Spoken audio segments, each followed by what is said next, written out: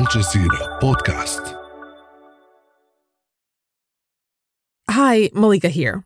We're sharing some of the best episodes from the archive for the end of 2022, and we chose this one before I went on parental leave.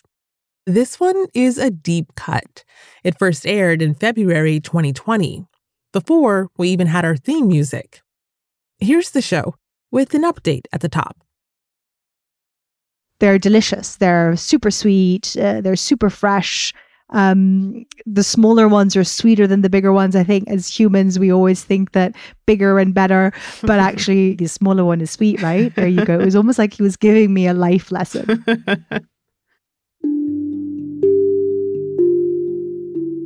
When the so-called deal of the century normalized relations between Israel and Bahrain and the UAE, in Gaza, all that felt a world away. But back then, there were other negotiations that went under the radar between Israel and Hamas, the group that's run Gaza since 2007. It wasn't an agreement. It wasn't a truce. It was an understanding. But it gave people a moment of relief. And the signs were in the strawberries. I'm Malika Bilal, and this is The Take. We're talking about two sides of Gaza. The stories that usually make the news and the ones that don't. We're talking to senior correspondent Stephanie Decker and producer Safwat Al-Kahlout, who lives in Gaza. These two had been working together for more than a decade, and Safwat has helped Stephanie out of some tight spots over the years. So, Steph, in your Instagram story, you introduced us to Safwat. And you have a nickname for him. Oh! The minister, it was the Minister of Defense. He nicknamed himself that, by the way. That's not me. Well, I made it just to give you an idea about how difficult it is to push these kids and to kick them out, because we have always lots of kids trying to come and say, hello, how are you? You know, because they are not used to see foreigners. Even while she's doing her live shot. Well, she's laughing now, but this is true. Crowd control, right? Minister of Defense. So Safwat and Stephanie had been debating whether they should cover something a little less chaotic. It took some work, but eventually Safwat was convinced that the local strawberry harvest could make international news. What story are we doing, Safwat? For the first time, we do about something positive, See? Something fresh. We can see the countryside of Gaza. It's beautiful. It's another life.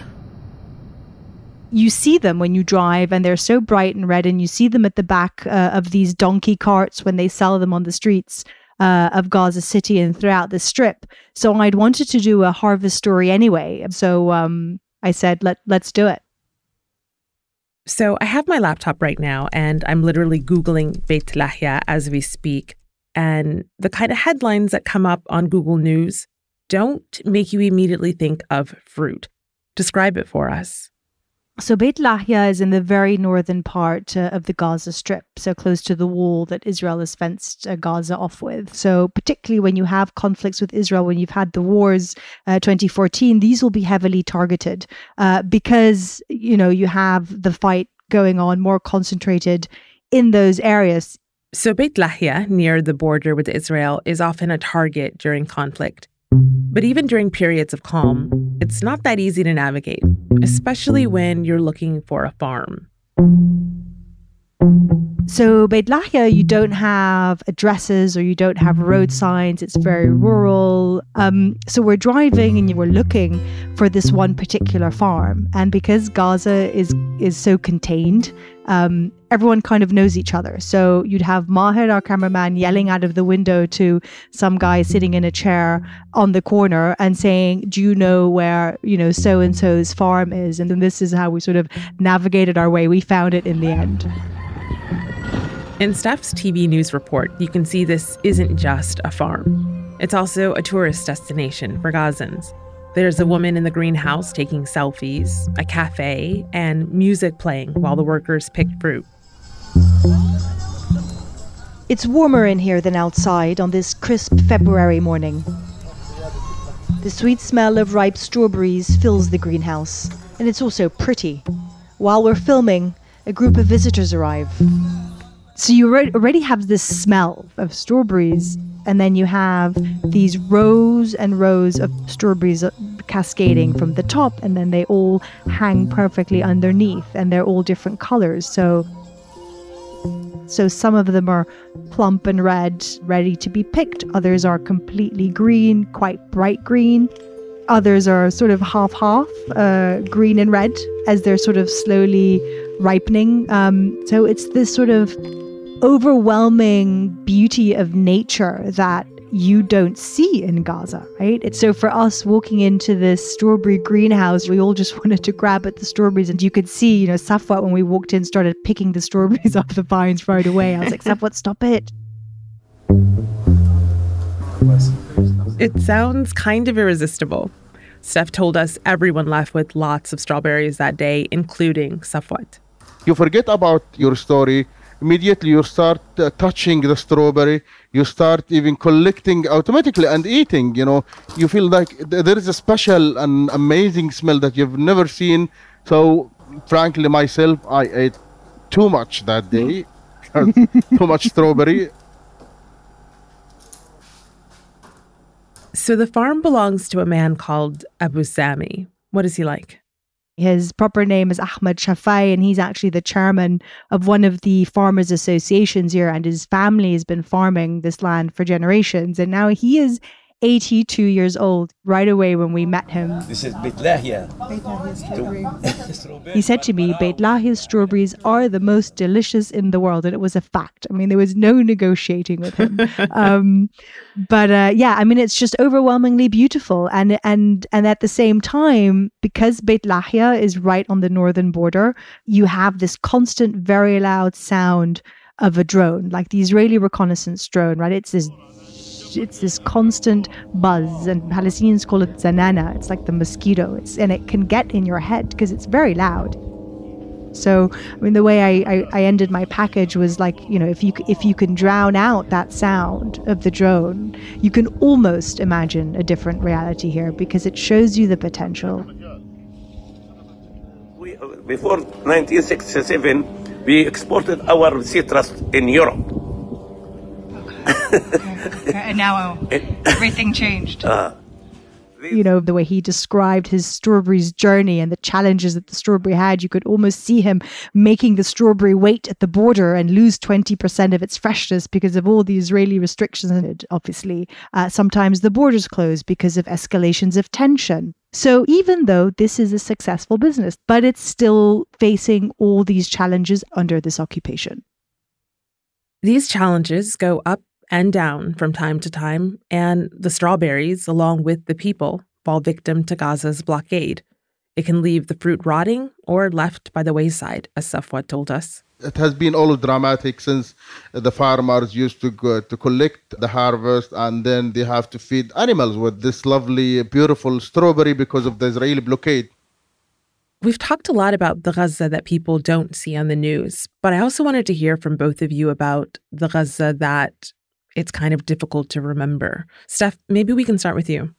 If you go back in time, Israeli spearheads race to the Gaza Strip, advance across the entire Sinai, taking Sharm el-Sheikh at the mouth of the Gulf of Aqaba, thus breaking the blockade. Israel occupied Gaza after the 1967 war and remained in place, but you had these open borders, you had a freedom of movement. The sort of the tightening of the screws on the Palestinians happened over time. I think Safwat can tell you better about what the time was like then. I mean, people will tell you that from northern Israel that they wanted to come and have a fish dinner, and they would get in their cars and drive to Gaza and eat a delicious seafood on the beach. Well, I think that's almost unimaginable now, Safwat. I mean, how do you... Whenever I go to West Bank or Israel and meet Arabs there, and I tell them I am from Gaza, immediately they remember and they recall the old lovely days. Many people, they feel sad that they cannot come back again and enjoy the company of Gaza. Rarely you could find for Gazans a place to enjoy the beach because of tourism movement from outside Gaza. The Gaza that Safwat remembers was open for food, for entertainment, and for business. The businessmen of Gaza or in Gaza used to make good business when there was free access from and to Gaza. They used to produce for big companies in the region and for even Israeli businessmen who used to buy all the Palestinian products. Things get worse after 2000, but then worse and worse and worse gradually and dramatically. To get from the Gaza of that time to the Gaza of today, we have to look at a couple of seismic shifts that took place. When it comes to the Israeli-Palestinian conflict, it's always a question of where you start the timeline and who's responding to whom. So, for the sake of brevity, let's start in 2000 with the Second Intifada. The Second Intifada grew out of frustration over the collapse of the peace process in 2000. Palestinian tactics now focused on suicide bombings, rocket attacks and sniper fire, which Israel met with even deadlier force. Next was when, after 38 years, Israel decided to leave the Gaza Strip. In August 2005, 8,000 Israelis from the Gaza Strip and north of the West Bank were evacuated, with a large number refusing to leave their homes. They were taken non-violently out of the Strip by IDF soldiers. Without consulting Palestinians, the Israeli army pulled out. The mission is completed. An era has ended. From this moment on, the responsibility for all that takes place in Gaza Strip lays on the Palestinians. Less than 6 months later, there was another turning point. The Palestinian government held elections. For a long time, the Palestinian Authority had been ruled by a party called Fatah, the party of current President Mahmoud Abbas. But it lost to Hamas, a movement which did not recognize Israel or its agreements with the Palestinian government. Hamas won big. And it's worth noting, there hasn't been an election since. Israel has said it will not deal with a Palestinian government that includes Hamas. Acting Israeli Prime Minister Ehud Olmert ruled out any talks with, quote, an armed terror organization that calls for Israel's destruction. And then in 2007, there was one more big change. After a Hamas takeover of Gaza, this. Infighting between Hamas and Fatah led to Hamas taking control of Gaza and to Israel imposing the blockade. So basically, that's when it all changed, and you had a full blockade imposed by Israel and Egypt, which changed everything. And of course, you're talking now 2007. So over the years, you've had countless escalations. So this is always the psychological unease as well that people here have to live with. Safwat and I spent 3 weeks here together covering the 2014 war. And then the day that I left, we got on a bus, a bunch of journalists, and we walked through this border, and we breathed. But we felt so guilty. You leave one world behind and you walk into another just by crossing 50 meters.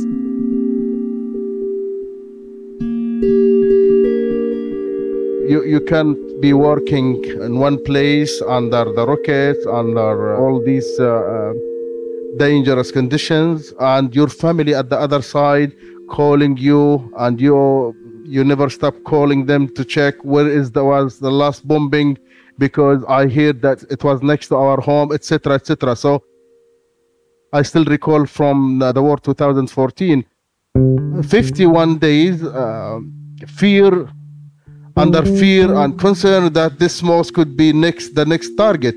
And your 7 children and your wife, and even some of my relatives who fled from border areas and lived in my home, waiting till the end of the war. So you could lose half of your family and relatives, etc., etc. That was very much terrible and horrible for me as a father who was not even at home to die with the family, as we say.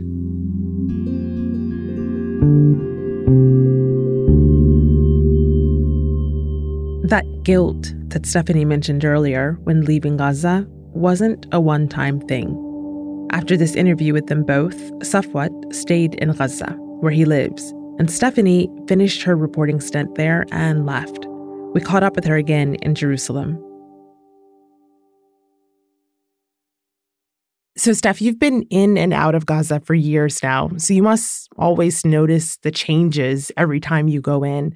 You've been covering the cycle of conflict for so long, and it must sometimes seem kind of like a broken record. Are there any signs that give you a little bit of hope? Because I know what you're working on now is a side of Gaza that people don't ordinarily see, and in them are some pretty hopeful signs, at least to me. I don't want to be pessimistic. I think we need to have hope, but I think we also have to be realistic. And with this government, with this Israeli government in place, I think it's very difficult to see how a full lifting of blockade and all of these basic needs and rights that people in Gaza want are going to be provided to them in the near future. These humanitarian things that I think you and I and everyone can agree on, that are basic human rights: clean water, sanitation, access to 24-hour electricity, access to fresh fruit and meat, and being able to fish in your own waters. These are basic demands that the Palestinians living in Gaza do not have control of. And when they do get a little bit more than what they have now, that's a political decision based on negotiations.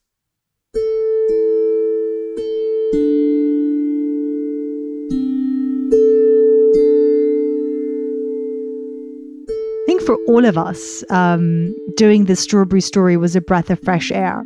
You know, usually we're doing politics, we're doing protests, we're doing war, we're doing conflict, we're doing poverty. It's never something as beautiful as this. And even though obviously the setting remains Gaza and it remains all these difficulties and challenges, there's beauty in it. And Gaza's full of this that I think is very important to remind people of, that it's not just this sort of grey and drab place with people who have no names and no identities. You know, this is a place full of people with dreams who just want to be in charge of their own life. And more importantly, most people want a future for their children.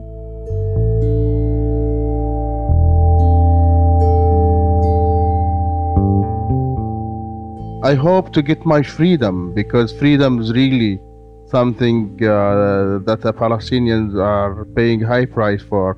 I hope that my children and all the children, including mine, of course, not to think of wars or bombardments. I hope that they can enjoy the rest of their lives, hopefully a long life, inshallah, in freedom, peace, and real peace. And that's The Take.